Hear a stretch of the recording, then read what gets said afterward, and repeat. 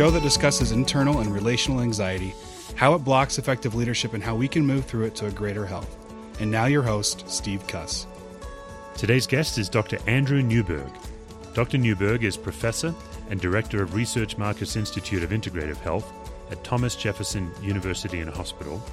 He's the author of multiple books, and the one he most recommends for faith leaders is called Words Can Change Your Brain, 12 Conversation Strategies to Build Trust, Resolve Conflict, and Increase Intimacy. Dr. Newberg is technically a neurologist, but he's on the cutting edge of a brand new field of research called neurotheology, and it's the study of how the brain affects religious belief and how the religious practices affect the brain. This was a fascinating episode diving into brain health and religious practices, and I began by simply asking Dr. Newberg if he could explain for us what neurotheology is. Simply put, neurotheology is the field of scholarship that looks to understand the relationship or the link between the religious and spiritual side of ourselves and the human brain. To expand on that, for me, for neurotheology to work as a term, I like to define the neuro side very broadly, as well as the theology side broadly. So the neuro side not only includes neuroscience and neuroimaging, but includes the rest of the medical world, looking at physiological changes in the body and the brain. It includes psychology, anthropology, and so forth. All of these things can go into sort of how we understand that biological piece of ourselves. And then on the other side, the theology, of course, is actually an actual discipline.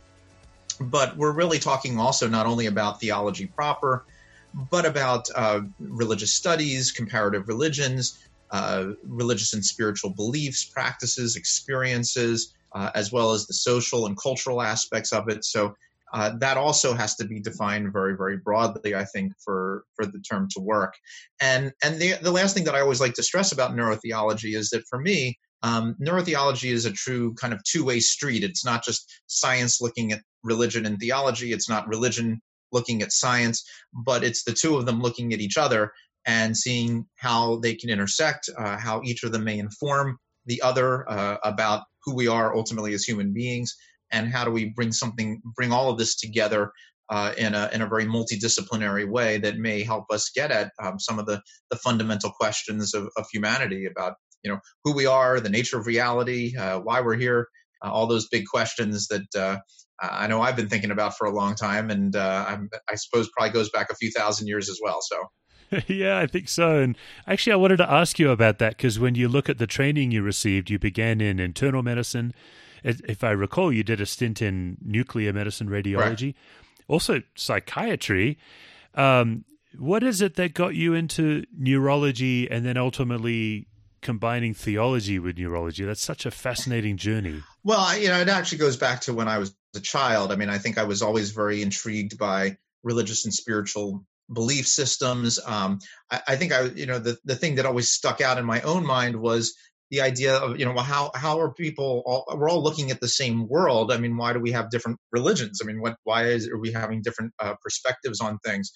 And I started to look at this from the brain perspective. I thought, well, it's our brain that's helping us to do all of this and to look at the world and make some sense out of it. So let's start with that.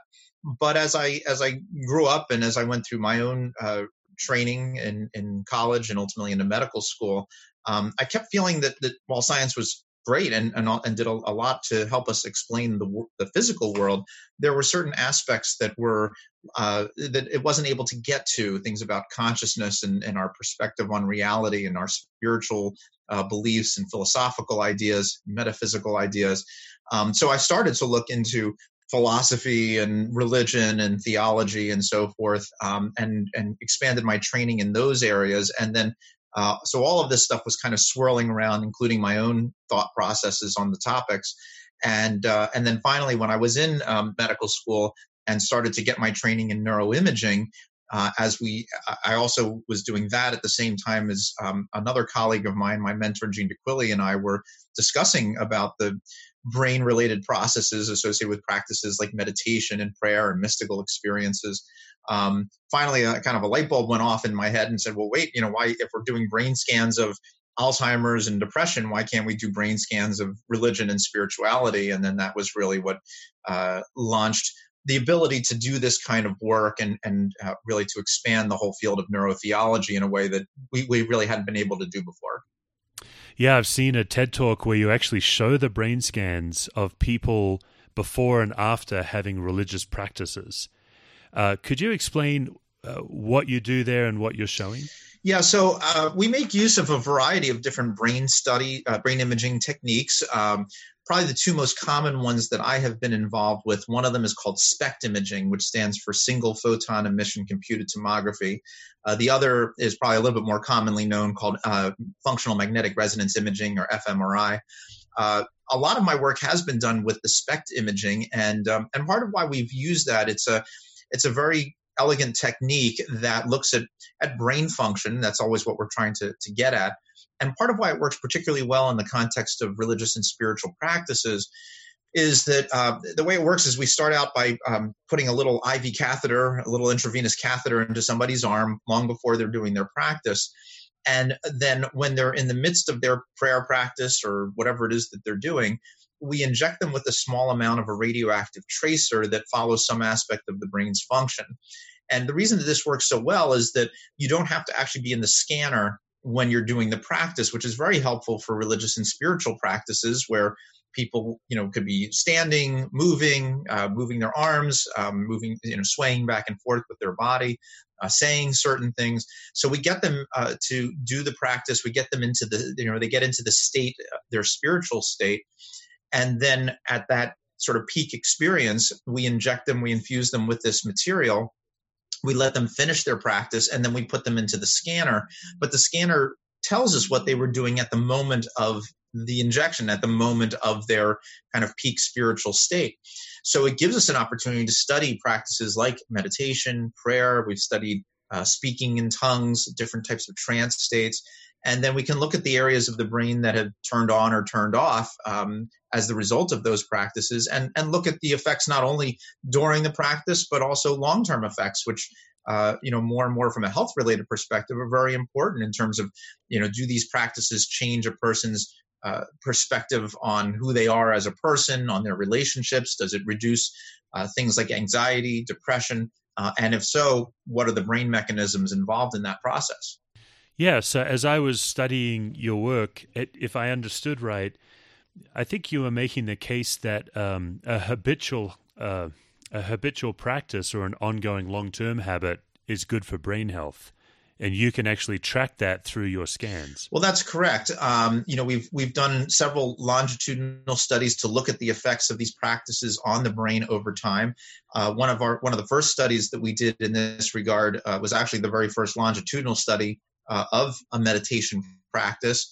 And we were looking at it in older individuals who had some memory problems, and found that, not only did it help improve memory, it also helped to reduce anxiety, reduce depressive symptoms, and it changed the way their brain worked. So we have sort of a pre and a post, and we were able to show that their frontal lobes, which actually help with concentration, but also help to regulate our emotional responses and help to protect us from anxiety and depression, the frontal lobes became more active, not only when they were doing the practice, but even afterwards. So, one of the analogies I guess I always like to use is the idea of exercise. If you're going to be a good tennis player, you've got to play tennis a lot, and you're going to do a lot of drills that improve the way you play tennis. Now, to a certain extent, that's true with the brain. If you want to get good at doing crossword puzzles, you do a lot of crossword puzzles. But with sports as well, with exercise as well, there are certain things that are good no matter what you're planning on doing. So while, if you're trying to be a good basketball player, you wouldn't play tennis, you play basketball. But whether you want to be a basketball player or a tennis player, you might run, or you might lift weights, or you might stretch, or something like that. And practices like meditation and prayer seem to be more of that genre, where they seem to have a more global effect that seem to enhance the ability of a person's brain to function in whatever specific domains that person may be looking for. So it seems like it sort of, overall, it helps with with memory processes. It helps with reducing anxiety, with reducing stress, reducing depression. And these are kind of global effects that then, depending on what you are doing in your life, whatever your job is, whatever your family or relationship issues are, then you can, work on those various issues more specifically. So it's wonderful and by itself, but it's also even better when you're combining it with more specific targeted practices that you might do to try to enhance the brain's health with a very specific idea in mind in terms of what your goals are. Yeah, I think there's a lot of encouragement there for a lot of people, because if I'm understanding you right, you're saying that not only does the practice help in the moment, but the continual habit of the practice very much helps long term. Yes, and part of the early work that was done looking at that actually looked at brain volumes, the sort of the overall structure of the brain, and found, for example, that long-term meditators were actually had thicker frontal lobes than people who were non-meditators. And that was an interesting finding, but it was a bit of a chicken and the egg question, which is, did the frontal lobes become thicker because they had been doing the practice, or were they built that way? And that's why a practice like meditation or prayer was particularly good for them. And that's why we launched some of our longitudinal studies where we were able to see that while there may be certain predisposing abilities that each person has, that doing these practices literally does change the brain and change the brain over time. So as you said, I mean, the positive side is that for anyone who wants to try to alter the way their brain is working, help to maintain their brain health over a long period of time, doing these kinds of practices seems to be beneficial. And but there is a big caveat there too, which is that there are hundreds, if not thousands, of different kinds of approaches and practices, and not every one works for every person. On the other hand, every practice has generally shown to be beneficial to people in a general kind of way. So when people are thinking about doing these practices, if they find one and they try it and it doesn't work that well for them, that doesn't mean that they'll never find a practice that works well for them. They just have to find the right one that happens to be something that they can do and that they enjoy and that they can engage fully. In fact, that's been another sort of take-home message of some of our research, which is that the more you can actually engage it, the more a particular practice is consistent with who you are and what you believe, then the more profound the effects can be. I mean, it's not a surprise, but the bottom line is that if you're just doing a meditation practice, but you don't really like it that much or you don't care about it that much, it probably isn't going to do that much for you. And if you're doing some kind of prayer practice that's really, you love doing the rosary and that's a wonderful practice for you and it's been great since you were a child, then that's a great practice to continue to do because it's probably going to have a much more profound effect than suddenly starting to do, mindfulness meditation that you're not really that familiar with. I believe you've written about God circuits, where obviously I'm a layman and most of our listeners are lay people, but you talk about how different areas of the brain reveal to you your, I'm not going to word it well, but like your understanding of God. So the amygdala, there tends to be, if I remember what you wrote, more of an angry or judgmental God, but then you had the frontal lobe and you had the limbic system.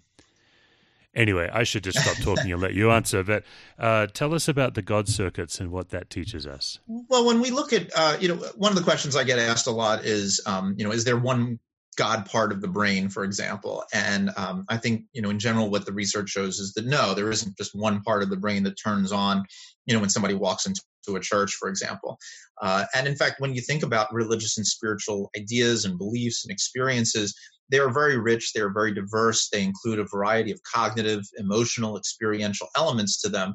So it makes sense that there are lots of different parts of the brain that would be part of the religious or spiritual circuits, the God circuit, as you were putting it.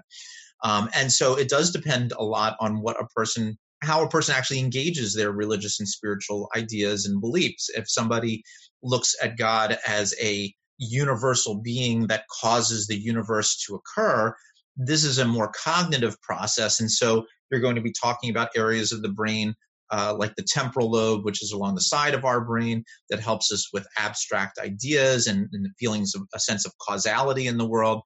On the other hand, if you think of God as a very loving and compassionate God, then you are going to activate some of the positive emotional centers of the brain, parts of the reward areas of the brain that are involved, for example, with even neurotransmitters like dopamine. And as you were alluding to in the question about, the negative views about God, if you look at God as being very punishing or very angry, then you're going to activate some of the negative emotional areas of the brain. And it can include things like the amygdala, which is one of the areas of our limbic system that's involved in very strong emotional responses. But interestingly, a lot of areas of our brain, like the amygdala, they can light up in fear and negative emotions as well as in very positive emotions. So it is a whole network of different structures that interrelate to each other. And part of what we've noticed in general is that our emotional responses are kind of balanced by our frontal lobe areas of the brain, so that when we get very emotional, our frontal lobes tend to shut down. And that's why, people say things that they don't mean when they get into a big fight. And on the other hand, if somebody, cuts us off on the freeway, and we get really angry, then it's our frontal lobes that say, okay, let's relax. Let's kind of, not worry about this. You got to get to work. So let's just keep going. And that helps to settle down the emotional responses. And so, and part of what we also know is that the more we use any area of the brain, the more those areas become more prominently affected in the brain, the more they're interconnected with other areas. So if we are focused on more love and compassion and forgiveness, then that becomes the way, and those become the ways in which we believe and also the ways in which we behave. On the other hand, if we focus on hatred, anger, exclusivity, and so forth, then those are the ways in which we begin to believe and behave. And so it is, I think, fundamentally important for all of us to keep working towards finding those more compassionate avenues and areas where we can try to be more positive, more helpful, not only within ourselves, but with other individuals. And hopefully, especially when you look around what's going on in the world today, we seem to be, a lot of people are activating those negative areas of the brain, and we need to find ways of very purposefully bringing in the more positive side so that we can try to find ways of being more compassionate, forgiving, more open, and hopefully find more effective ways of interacting with everybody out there in the universe. Yeah, it's fascinating you bring that up, because I've heard you say before that we ought to be so careful what we feed. Mm-hmm, right.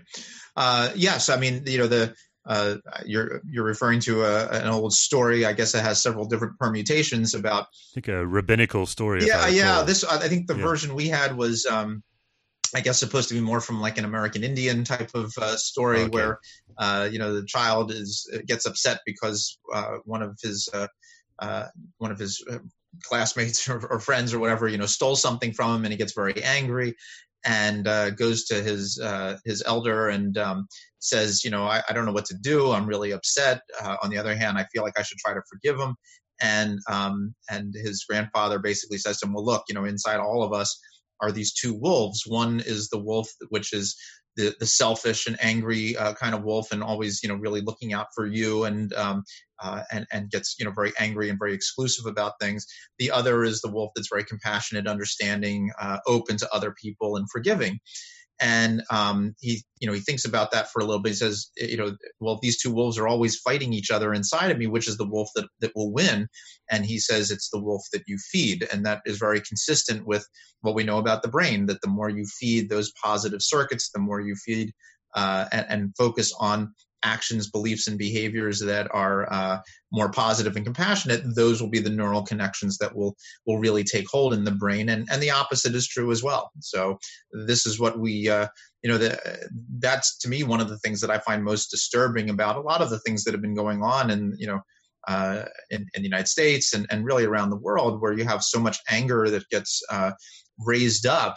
And in many ways, we're all sort of guilty of that. We tend to go to sources and go to things that support our ideas and support our beliefs, and in many ways support the anger and vitriol that we have against other groups, and trying to find ways of being more compassionate and understanding, to me, is actually part of what comes out of neurotheology. And one of the real take-home messages out of neurotheology is the realization that we all have a brain that is looking at it essentially an infinite world. There's, we get access to about 0.00001% of the information out there. And it's amazing that we come up with any ideas at all that seem to make some sense. But two, I think we need to be a little bit more relaxed about the fact that somebody else is probably going to come to other conclusions than we do, and be aware of that, and be understanding of that, because they have a whole different set of genetics and environments and experiences and different brain mechanisms that each person brings to the table. And so it should be absolutely essential that we all come up with different perspectives on what the world is, instead of having just one that everybody can agree on. Well, and yeah, I guess in this culture of outrage, you're saying outrage is bad for the brain, and one good reason to forgive people isn't just to so much let them off the hook as it's good for your own well-being if you forgive someone. Exactly. And, the more you engage hateful, angry behaviors, the more your brain becomes hateful and angry, and becomes anxious, becomes depressed, and so forth. And so, yes, as you said, trying to find ways of again, it's not just for the benefit of the other individual, but it's for the benefit of you as for you, that you find ways of going down a path that can support more compassion, love, understanding in your own brain, because you also bring that love, compassion, understanding to yourself. None of us are perfect. All of us make mistakes, and we can either get angry at ourselves and frustrated and upset, or we can say, okay, we're human. We made a mistake, and our brain made a mistake, and now we got to move on to the next thing, and hope that we do a little bit better the next time. We keep striving for being something a little bit better the next time, instead of overly worrying about where we failed before. And I think that can be a very positive way of looking at things.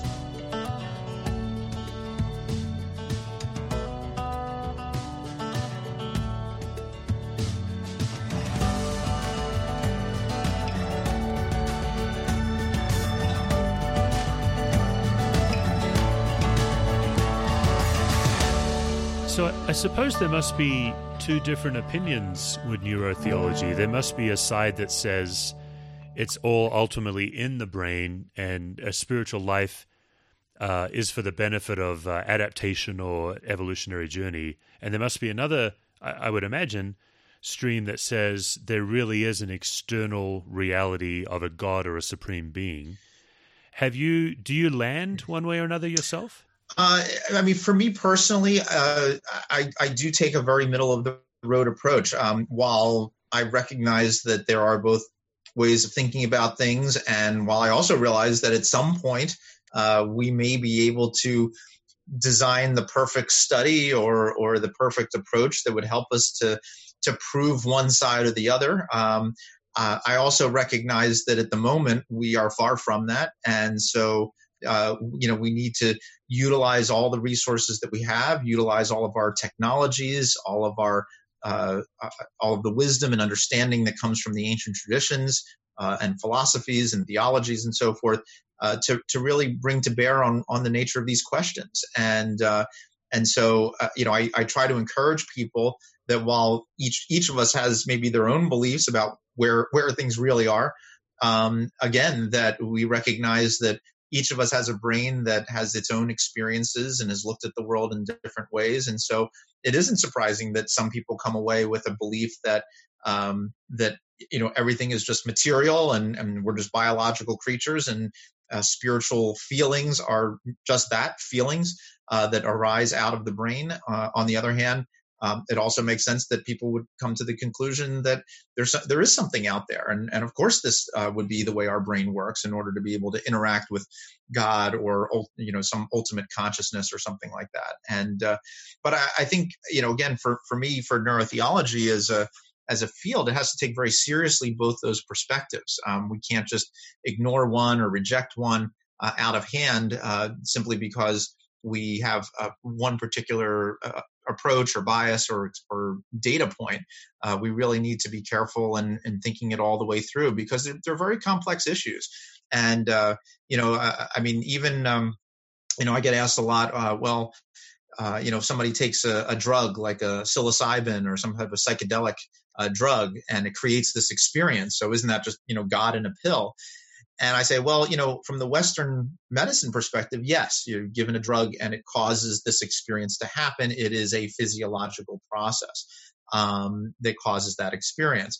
But there is another perspective to take. And, for shamanic cultures throughout history, taking these substances was not viewed as artificial, but I mean, they recognized that it caused a state to occur, but they identified that as the window or the door into that spiritual realm. And like a portal almost. What's that?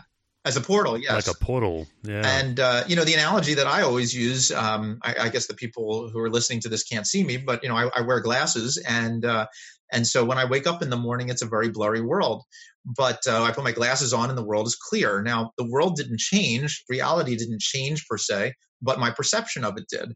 So who's to say that when you take a drug like psilocybin that it isn't an artificial experience, but actually somehow gets the brain to be processing at a speed or a frequency or whatever that actually gets it in touch with that ultimate baseline level of the universe, or some reality, some ultimate consciousness level of the universe.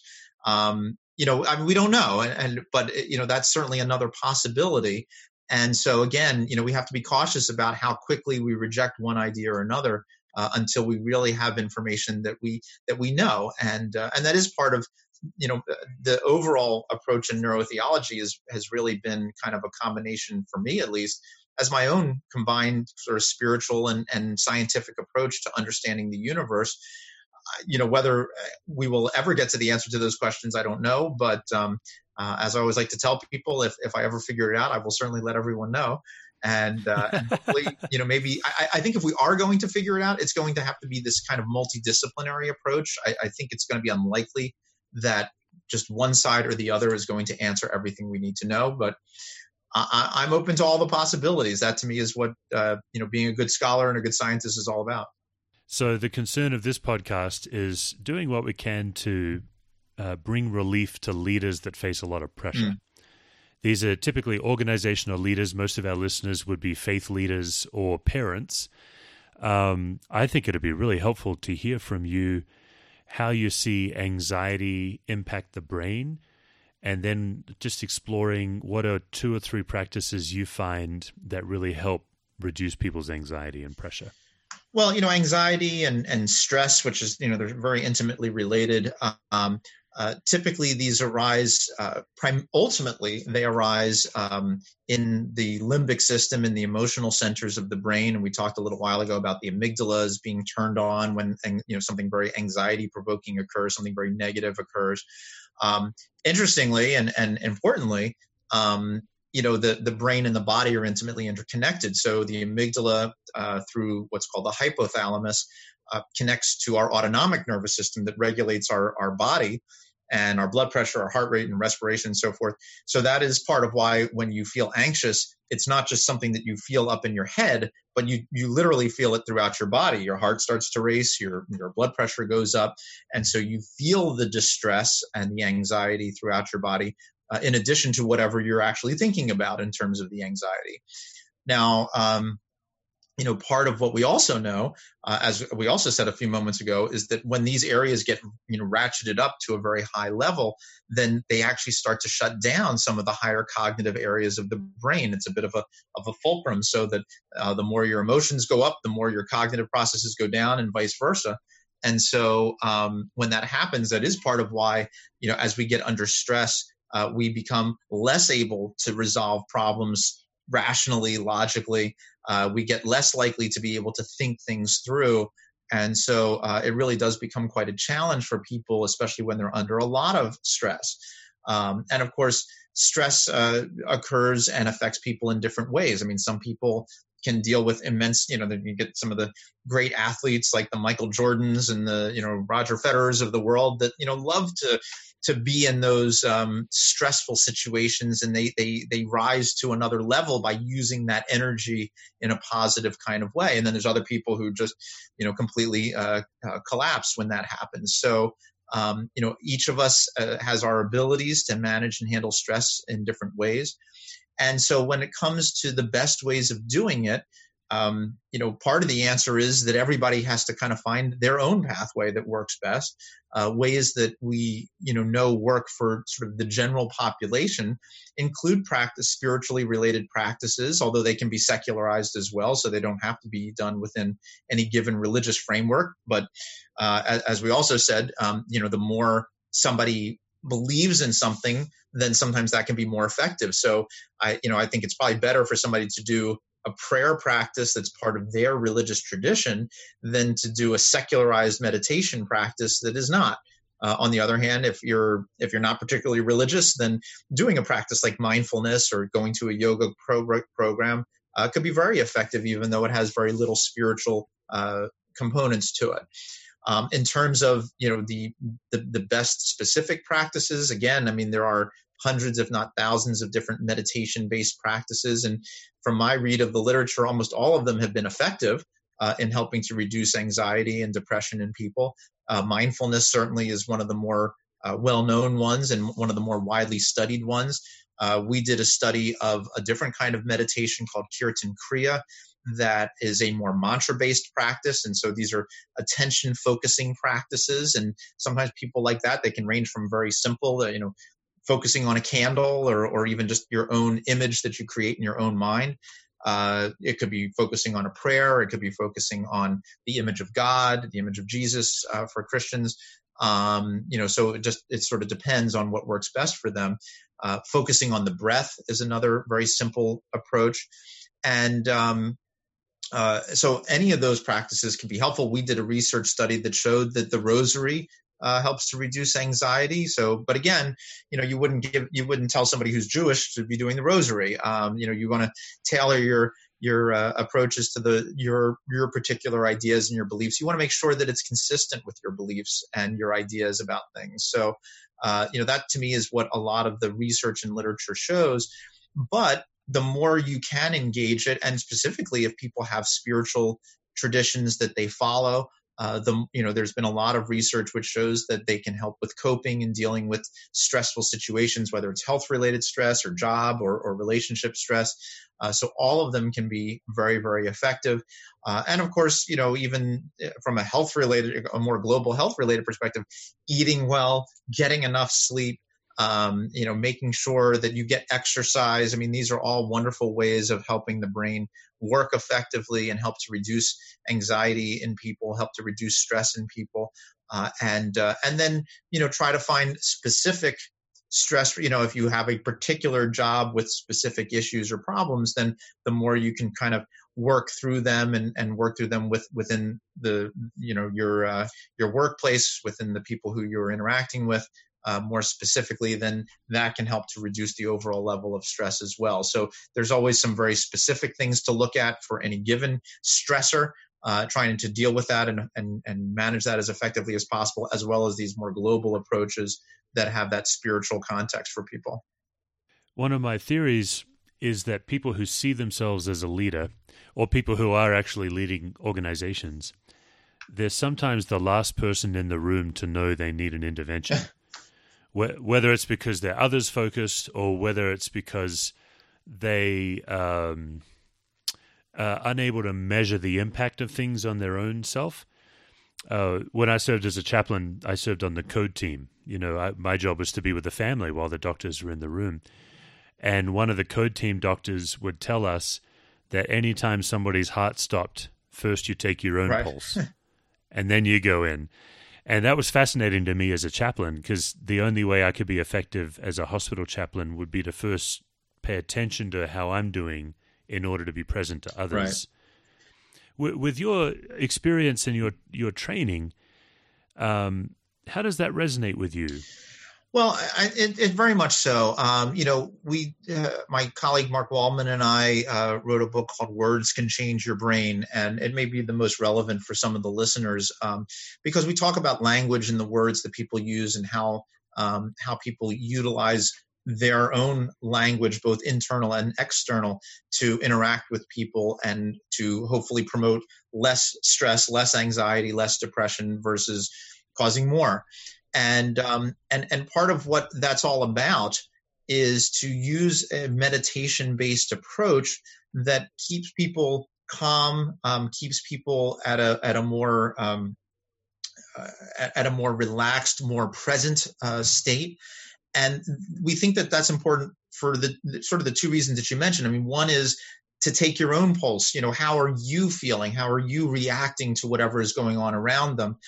And then the other is to make sure that when you express things outwardly, you're paying attention to what everybody else is doing and thinking and feeling. So I think that, being focused on both the external as well as the internal becomes very relevant. And that's what this compassionate communication approach is about, which is to utilize a meditative state in the dialogue itself to help to reduce stress and help to reduce anxiety, to listen effectively, to express yourself effectively.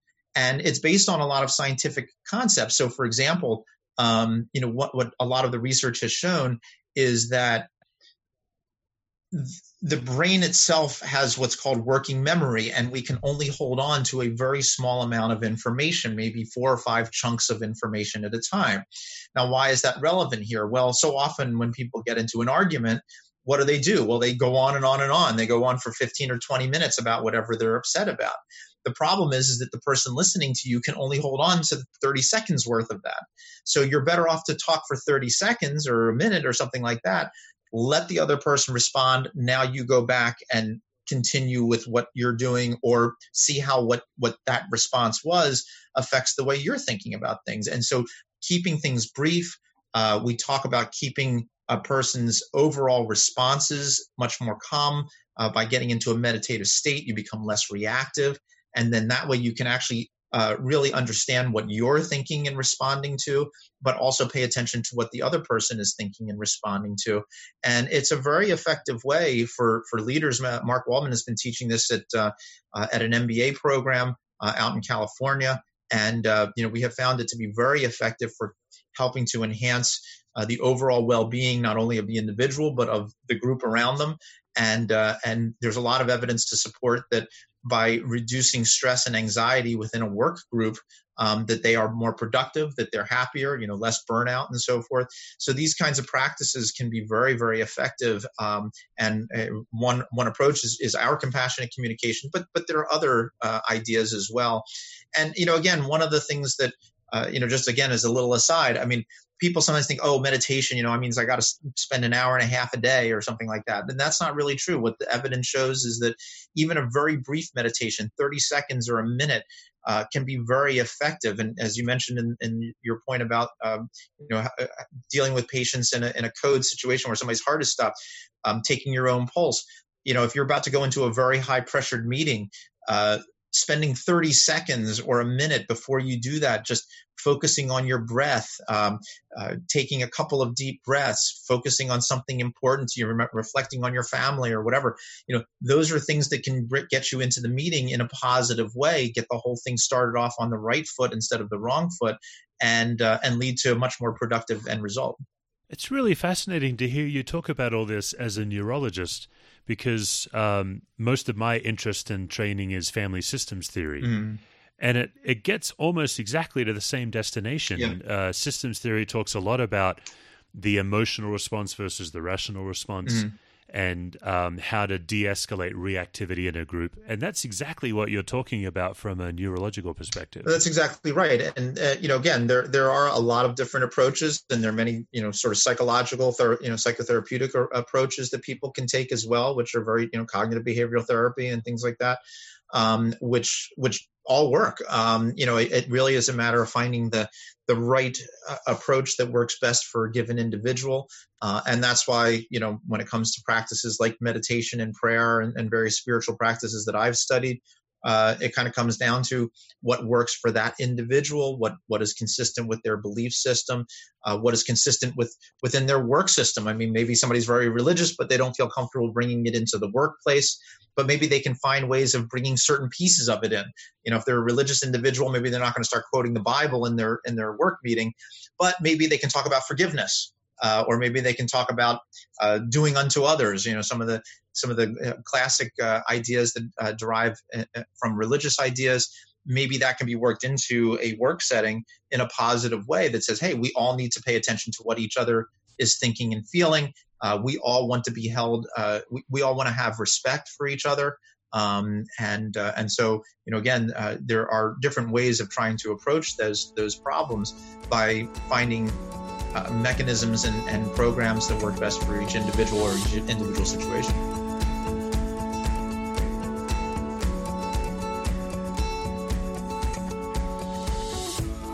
You've already mentioned in this interview the physiology of anxiety. I ask every guest, where in your body does anxiety start for you? Does it start for you in a spinning mind, a racing heart, or a tightening gut?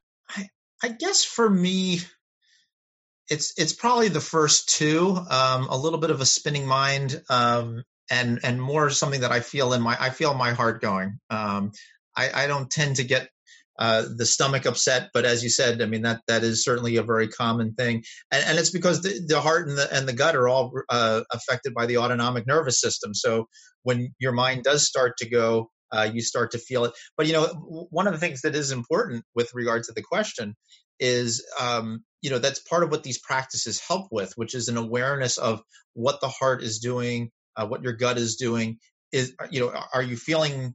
A lot of times we take our cues from our body. And so if we feel our heart racing, we say, oh, we must be anxious. And then we get anxious. And so there's, it kind of goes both ways. It can go top down or bottom up, depending on the circumstance. Yeah, that's right. Yeah, some of my guests will simply say, well, it's all of them. But usually, usually it's because they've gone a bit too far before they notice it. But it does typically start somewhere. For me, it's always my mind. And when it gets to my heart, I'm pretty anxious by that point because I've usually tried to worry my way. Right. I'm not proud of this, but I still believe the lie that worrying more about it will make me less anxious. Oh, yeah. Yeah. Okay. Another source of anxiety in leaders is when in any given moment we think we need something that we don't actually need. I'm not talking Maslow's hierarchy of need when your kid is on the street and they're in trouble and you're anxious. But in leadership situations, I think one of the sources of anxiety is when something happens and we're deprived of what we think we need. So in my case, I'm a chronic people pleaser. So if I get the perception that I've done something that hurts someone or that somebody doesn't like me, I get anxious. It's not actually true. I don't actually need their approval. Are you able to name something that you believe you need that you don't really need? I don't know if I've ever really thought about it in that context. I think the things that make me the most anxious, and I'm not sure if this is an answer to your question, is usually when something goes wrong and I feel that it was my responsibility that it went wrong.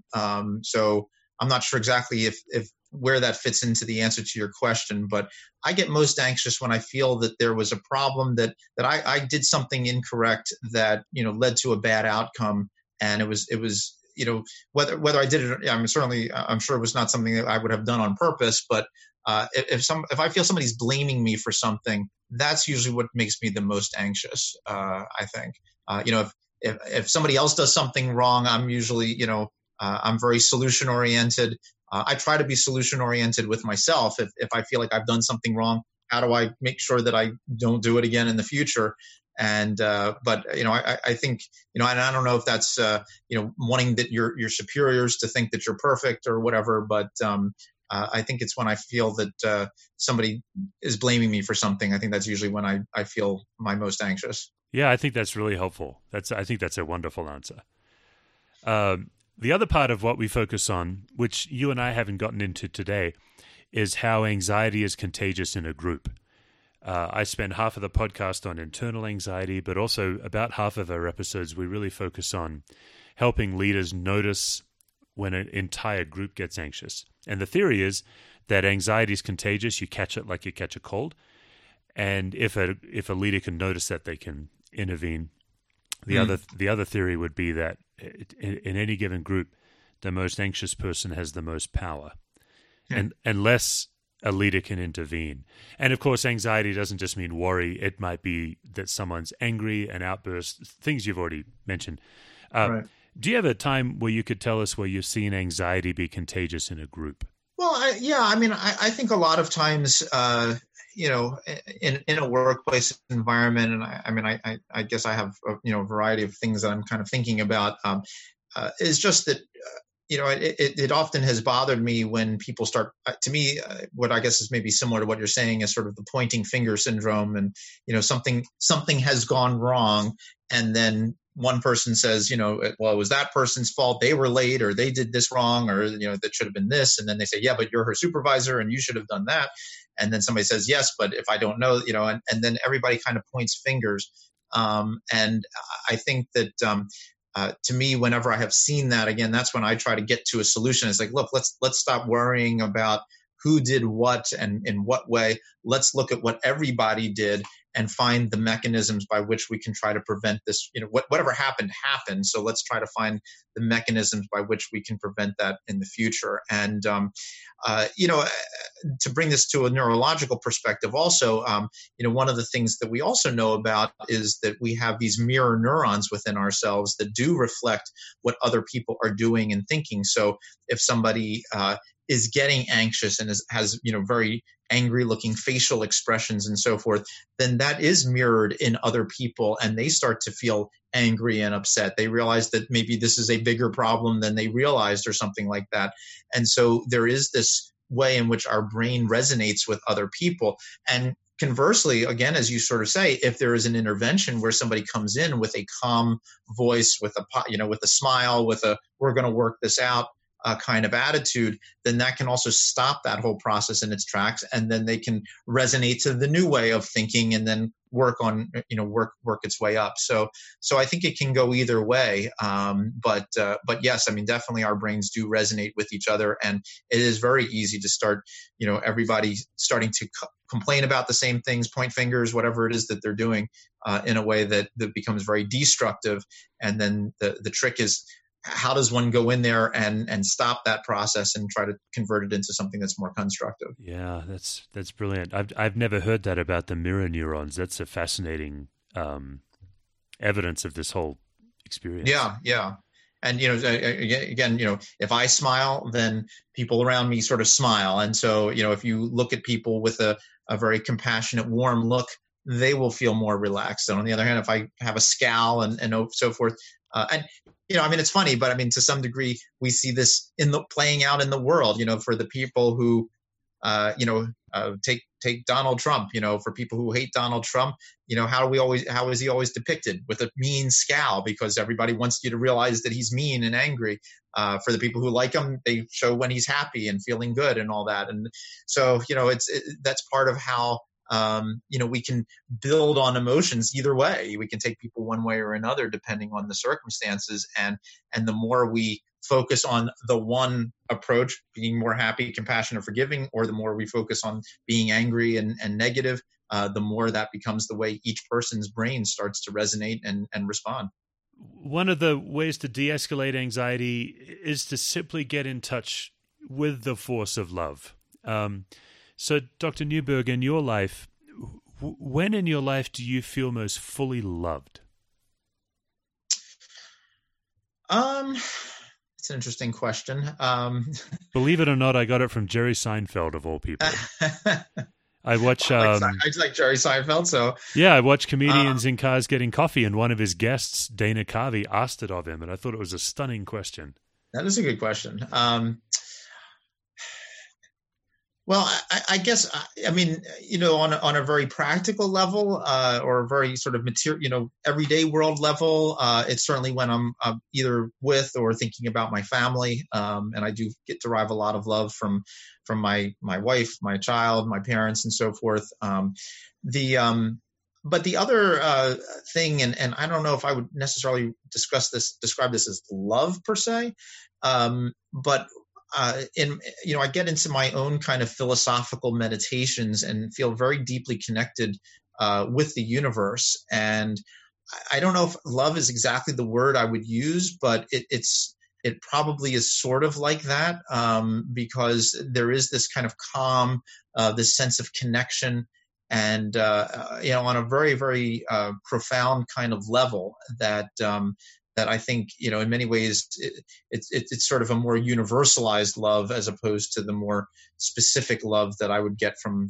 family. So I think that's probably how I would look at it. Well, and actually, I guess the true answer to the question is that, every day when I come home and my dog Telly comes over to me, that's about as much love as you ever. He's always pretty excited to see me, and I know he's just absolutely enamored with me, and the feeling's mutual. You must have a better dog than I do. I'm pretty sure my dog thinks I'm the household servant. Like, I'm almost positive she's convinced I'm there to serve her. That whole man's best friend thing, I just feel shafted by my dog. Oh yeah, no, he definitely he's crazy about me, and the feeling's mutual, and it's always fun to come home. Oh, that's wonderful. The last question, similar. Could you give us just one or two activities and one or two geographical places that make you feel most human and alive?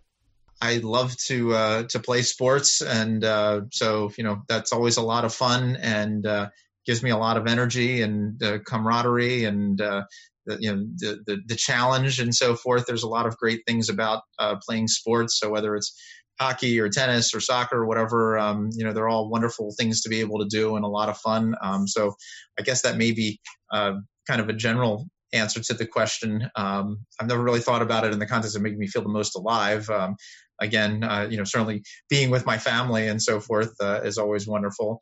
The location is a little bit easier for me to answer. I'm very fond of mountains and love places like Colorado. Just love being out there in the raw beauty of the mountains, feeling kind of connected to and closer to, as one of my mentors always say, you're closer to God out there because you are at a higher elevation. And in many ways it's true. But there's something just unbelievable about that. And the grandeur and the beauty and the awe that's associated with that, I think in many ways is sort of a natural cathedral for me. And I really do feel very much alive and very much connected to everything that there is when I'm out there in the mountains. So that's one of my favorite places to go. Wonderful. Dr. Newberg, thank you so much for your time. This has been a fantastic episode for us. Thanks very much for everything you offered. Thank you for having me on the program. Appreciate it. For more, go to managingleadershipanxiety.com. This episode has been a production of Brendan Reed and Steve Cuss.